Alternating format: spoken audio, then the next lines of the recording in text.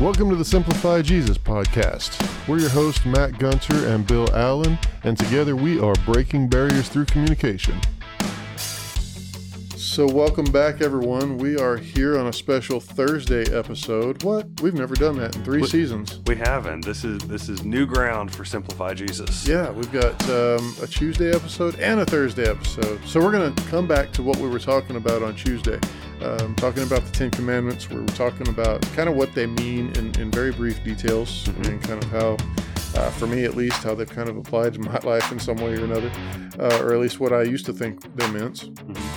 But today, we're going to talk about what Jesus did to those Ten Commandments when he came on the scene. Yeah. And kind of go over how he turned them upside down and made it, as some might see reading it, harder to get into heaven. But if you know the true way to get into heaven, you'll really see that it's not harder at all. In fact, it's probably easier than you would have ever imagined it being. So these are a little more jumbled than the straightforward 1 through 10s. So y'all just try to keep up with where we're at with this. So Matt, we got into all 10 of those. And now we're going to jump into just some of what Jesus said in Matthew 5. Is that right? Matthew 5? Yes, these are Matthew 5. So, little context. Jesus gave a sermon known as the Sermon on the Mount. He went through a section called the Beatitudes. Blessed are the meek, blessed are the poor in spirit, blessed are those who mourn, all that kind of stuff. If you've heard those before. So this is right after that. And he basically says, look, I didn't come to abolish the law, but to fulfill it. And then starts talking about this stuff of how, the law says one thing, but really the expectation is something completely different. And not completely different, but like it's just a higher standard. So that whole sermon's in Matthew 5 through 7. Everything we're talking about today is in Matthew 5. So y'all grab your Bibles and read along if you want to. We're going to be in Matthew 5. And Matt, where are the 10 Commandments at for anybody that wants to go look at those for themselves? Yeah, we didn't mention that. 10 Commandments are in Exodus 20. Exodus 20, okay. Yeah. So you can flip back and forth a little bit if you want to kind of see what we're doing and where we're going with it. But the first one that we're going to go over is the murder one. The 10 Commandments say that do not murder. Some people think it says do not kill, but that's not the intent behind it. So, Matt, what did Jesus say about that? Yeah, so Jesus said, this is in Matthew 5, verse 21. He says, "You have heard that it was said to our ancestors, do not murder, and whoever murders will be subject to judgment. But I tell you, everyone who is angry with his brother or sister will be subject to judgment. Whoever insults his brother or sister will be subject to the court." And I tell you, that's that's quite a high standard there. Especially when he mentions the insult your brother or sister part. I grew up with two brothers. Lots of insults flying around. Yeah, got a brother and a sister, so yeah. Yeah. Still today, a lot of insults flying around. I mean, I think that's just part of sibling life. I'm pretty sure. Pretty sure. So before we move on, Matt, what version are you reading out of so that if there's any confusion? Yeah, this is the CSB or the Christian Standard Bible. And all of them are going to say something pretty similar to that. NIV, ESV, there's, a bunch of different ones out there, but all basically the same message of, the law says, hey, don't murder people, but really it starts in the heart, starts with it, if there's an anger issue there, that's what you got to deal with first. One of the verses that I don't think really goes in this, particular talk that Jesus had with the Sermon on the Mount, but the verse that really stuck with me was the one that says not to let any unwholesome talk come out of your mouth. It says, only let what is helpful to build others up. Yeah. I really like that because growing up with me, siblings, brother, sister, but other family members as well. Sure. We were tearing each other down all the time. And I think now with my brother and my sister, it's joking. It's all in fun. But I personally, I try not to because I don't want to unintentionally hurt somebody's feelings for one. And if my brother and sister are listening to this, they're probably thinking, well, that's ridiculous. You're just weak. Okay.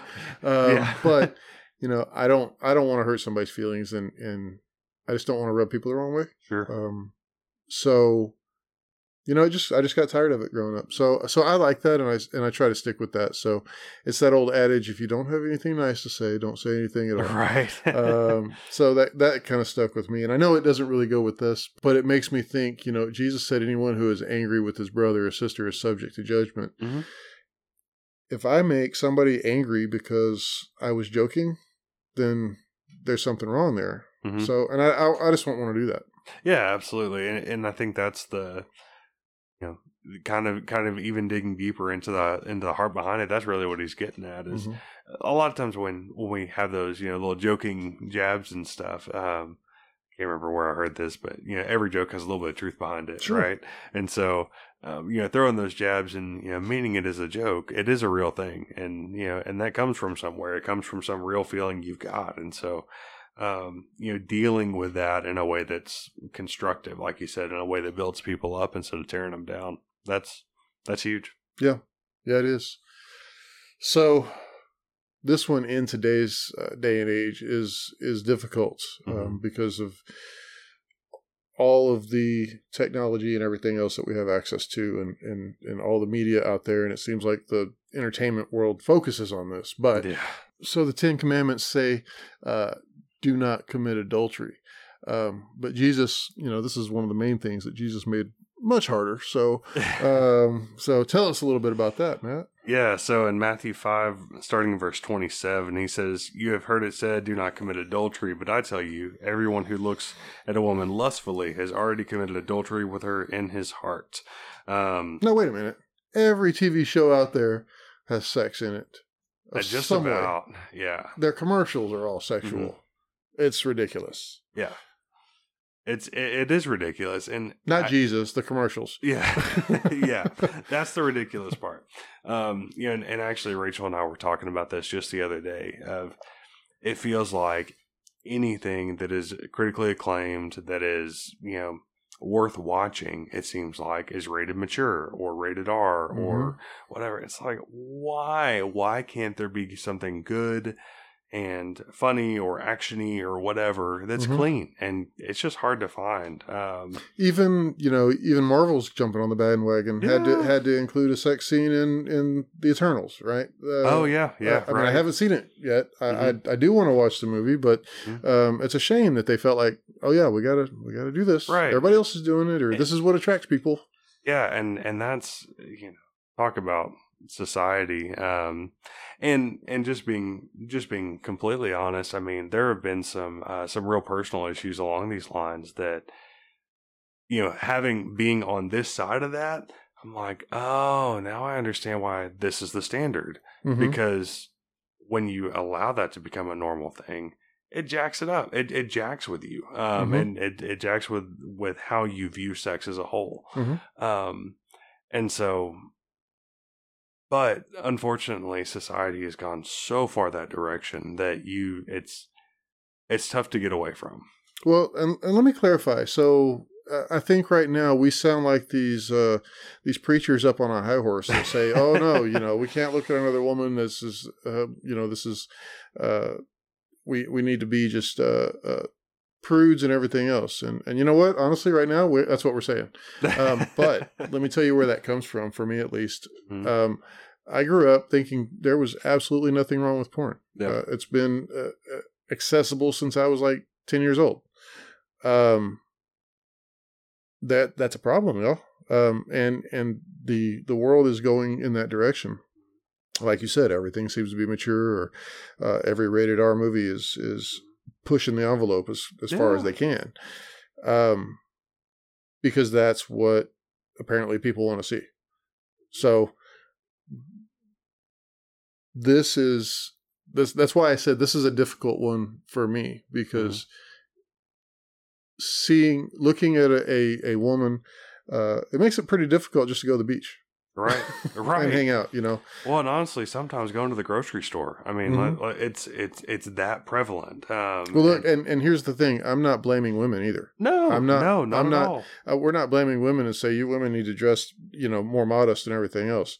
I mean, of course, modesty has its time and place. The beach, sure, you're at the beach. You're going to wear a bikini or something. Well, and we live in the hill country. I mean, floating the river's a thing, right? Right, like that's that. So we don't have a beach in our backyard, but we do have the river right there. The river, the lake, everything else. Yeah.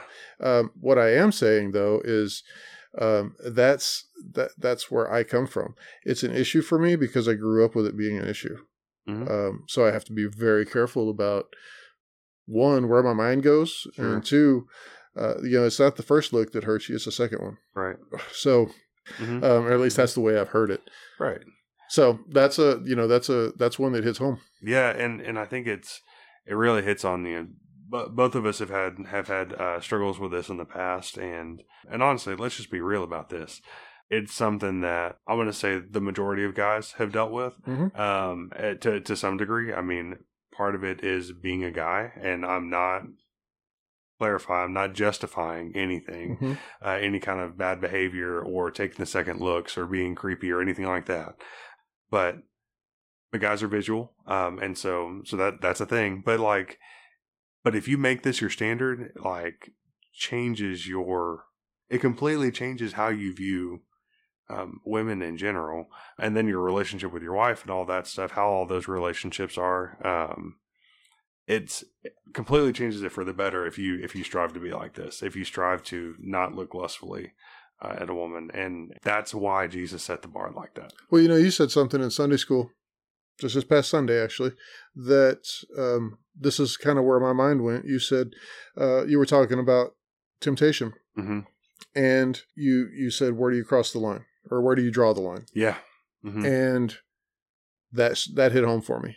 Drawing the line on how much do I need to get rid of the phone, get rid of the smartphone. I've known people that will just keep a flip phone because they don't want to be tempted. Yep. I don't, the computer's not as much of an issue for temptation, but the phone's just so easy. It's where do you draw that line, and how far are you willing to go to not break this one? Right. And that's, if it is a struggle for you, I encourage you to look for some resources and things that can help you along those lines. But I will also tell you that it takes a fed up, I'm not going to do this anymore attitude to really make a difference. And so I encourage you to do it. It's a struggle and it's hard, but it's worth it. But it does, you've got to be committed to do it because it is all around us.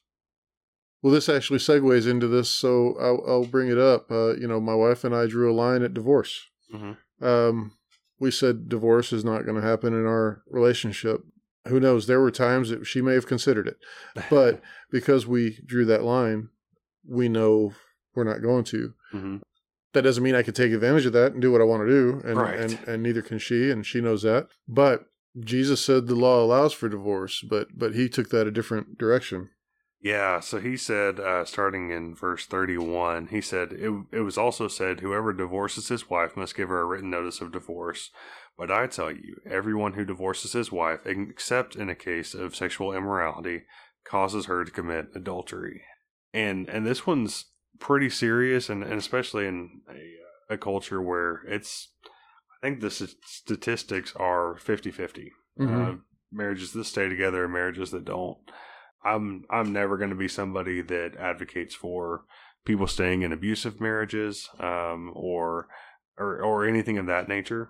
So don't hear me say that. But I think it's become much too common for this marriage isn't fun anymore, so I'm out of here. Yeah. Or this isn't what I thought I was signing up for. And Jesus didn't say it in this passage, but he said in another one, what God has brought together, let no man separate. And that's, marriage is a spiritual bond, a spiritual connection, that's biblical, where two become one. And so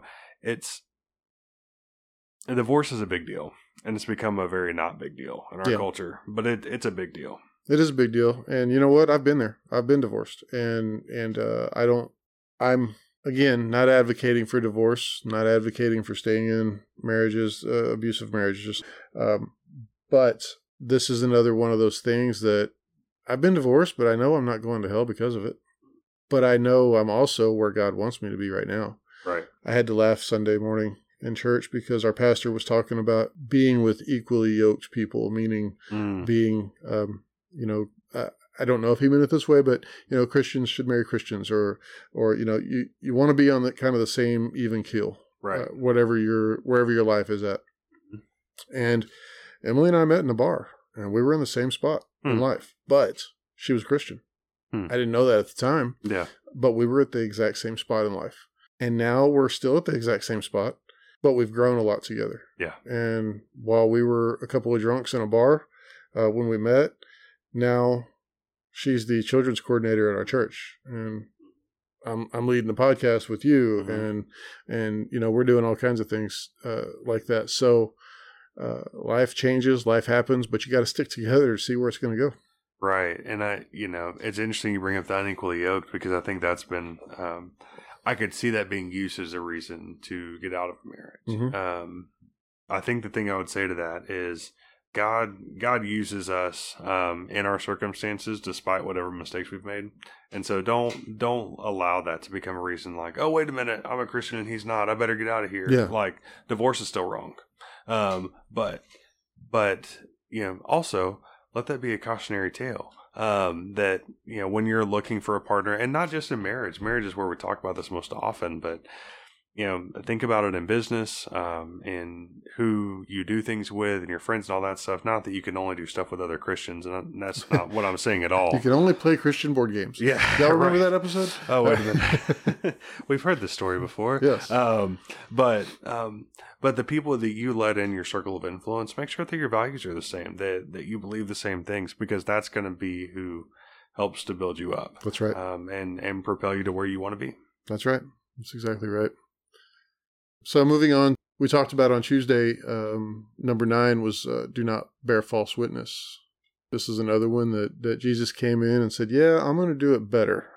Yeah, so down in verse 33, so Matthew chapter 5, verse 33, says, again, you have heard it, that it was said to our ancestors, you must not break your oath, but you must keep your oath to the Lord. But I tell you, don't take an oath at all, either by heaven, because it is God's throne, or by the earth, because it is his footstool.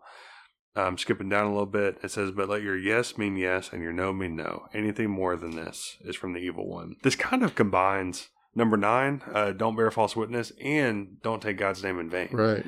Because, we talked a little bit about this on Tuesday, but, we shouldn't be, swearing and making oaths on God's name, because that's just not appropriate. Like, his name is to be worshiped and praised, and that's it. Don't bring it down. Don't drag it in the mud of what we're doing. But the other side of this is just let your yes be yes. Like, just if you say something, mean it. A handshake should mean something, and your words should mean something. They should carry some weight. And I think about this in terms of the society we live in with keyboard warriors, who can hide behind a computer screen and say whatever they want. And everybody's got freedom of speech. You do with that what you want. But, man, there's a lot of stuff spewed out there that's never going to come true, and they know it. Yeah. So say what you mean. That's right. I agree. So the next two, they kind of tie in together. We're talking about all of the things that God in his 10 commandments said not to do, or to do, like keep the Sabbath holy. Right. Jesus comes in and again, not only takes the 10 commandments, but spins things on its top and really adds to the way we should act in life. The way we should act, I think, as Christians who are called to love people, who are called to love God first, of course, but to love people as Christ loved the church. And we've got to remember that Christ died for the church, right? That's how he loved the people. Yeah. So these next two that Matt's going to go over are kind of along those lines of loving people in a way that just doesn't make sense to us. Yeah, absolutely. So, in Matthew chapter 5 and verse 38, it says, you have heard it was said, an eye for an eye and a tooth for a tooth. But I tell you, don't resist an evildoer. On the contrary, if anyone slaps you on your right cheek, turn the other to him also. And then similarly, and I'm going to go ahead and tie these together because they really go hand in hand. Down in verse 43, it says, you have heard it that was said, love your neighbor and hate your enemy. But I tell you, love your enemies and pray for those who persecute you. There is a belief in society that we should only do good to people who do good to us. And if somebody wrongs us, we've got every right to wrong them back. And I get that. It's a very natural thing, right? Other people's actions have consequences just like ours do. But we're really called to live higher than that and to see beyond that. The reason being that we all mess up. Mm-hmm. We all have our issues. We all make mistakes. And so in the same way that Jesus here is calling us to show grace and mercy on people is what you hope to get back out of it as well. And it's to be an example of the love, grace, and mercy that he's given to us, because we don't deserve any of what he did for us, but he gave it to us anyway. It's in Romans. It says, while we were still sinners, Christ died for us. So while we were in our worst spot, Christ came and died for us anyway. And so as a result of that, we should love on other people in the same way, even when they wrong us, even when they've hurt us. If they've slapped one cheek, give them the other one. Like don't retaliate. Don't feel like you got to fight back. Even on the cross, Jesus said, "Father, forgive them, for they do not what they do." Yeah. So he was praying for the people who literally put him up on the cross. Yeah. To die, and he knew what he had to do, but he could have just snapped his fingers and disappeared, and not had to go through all that.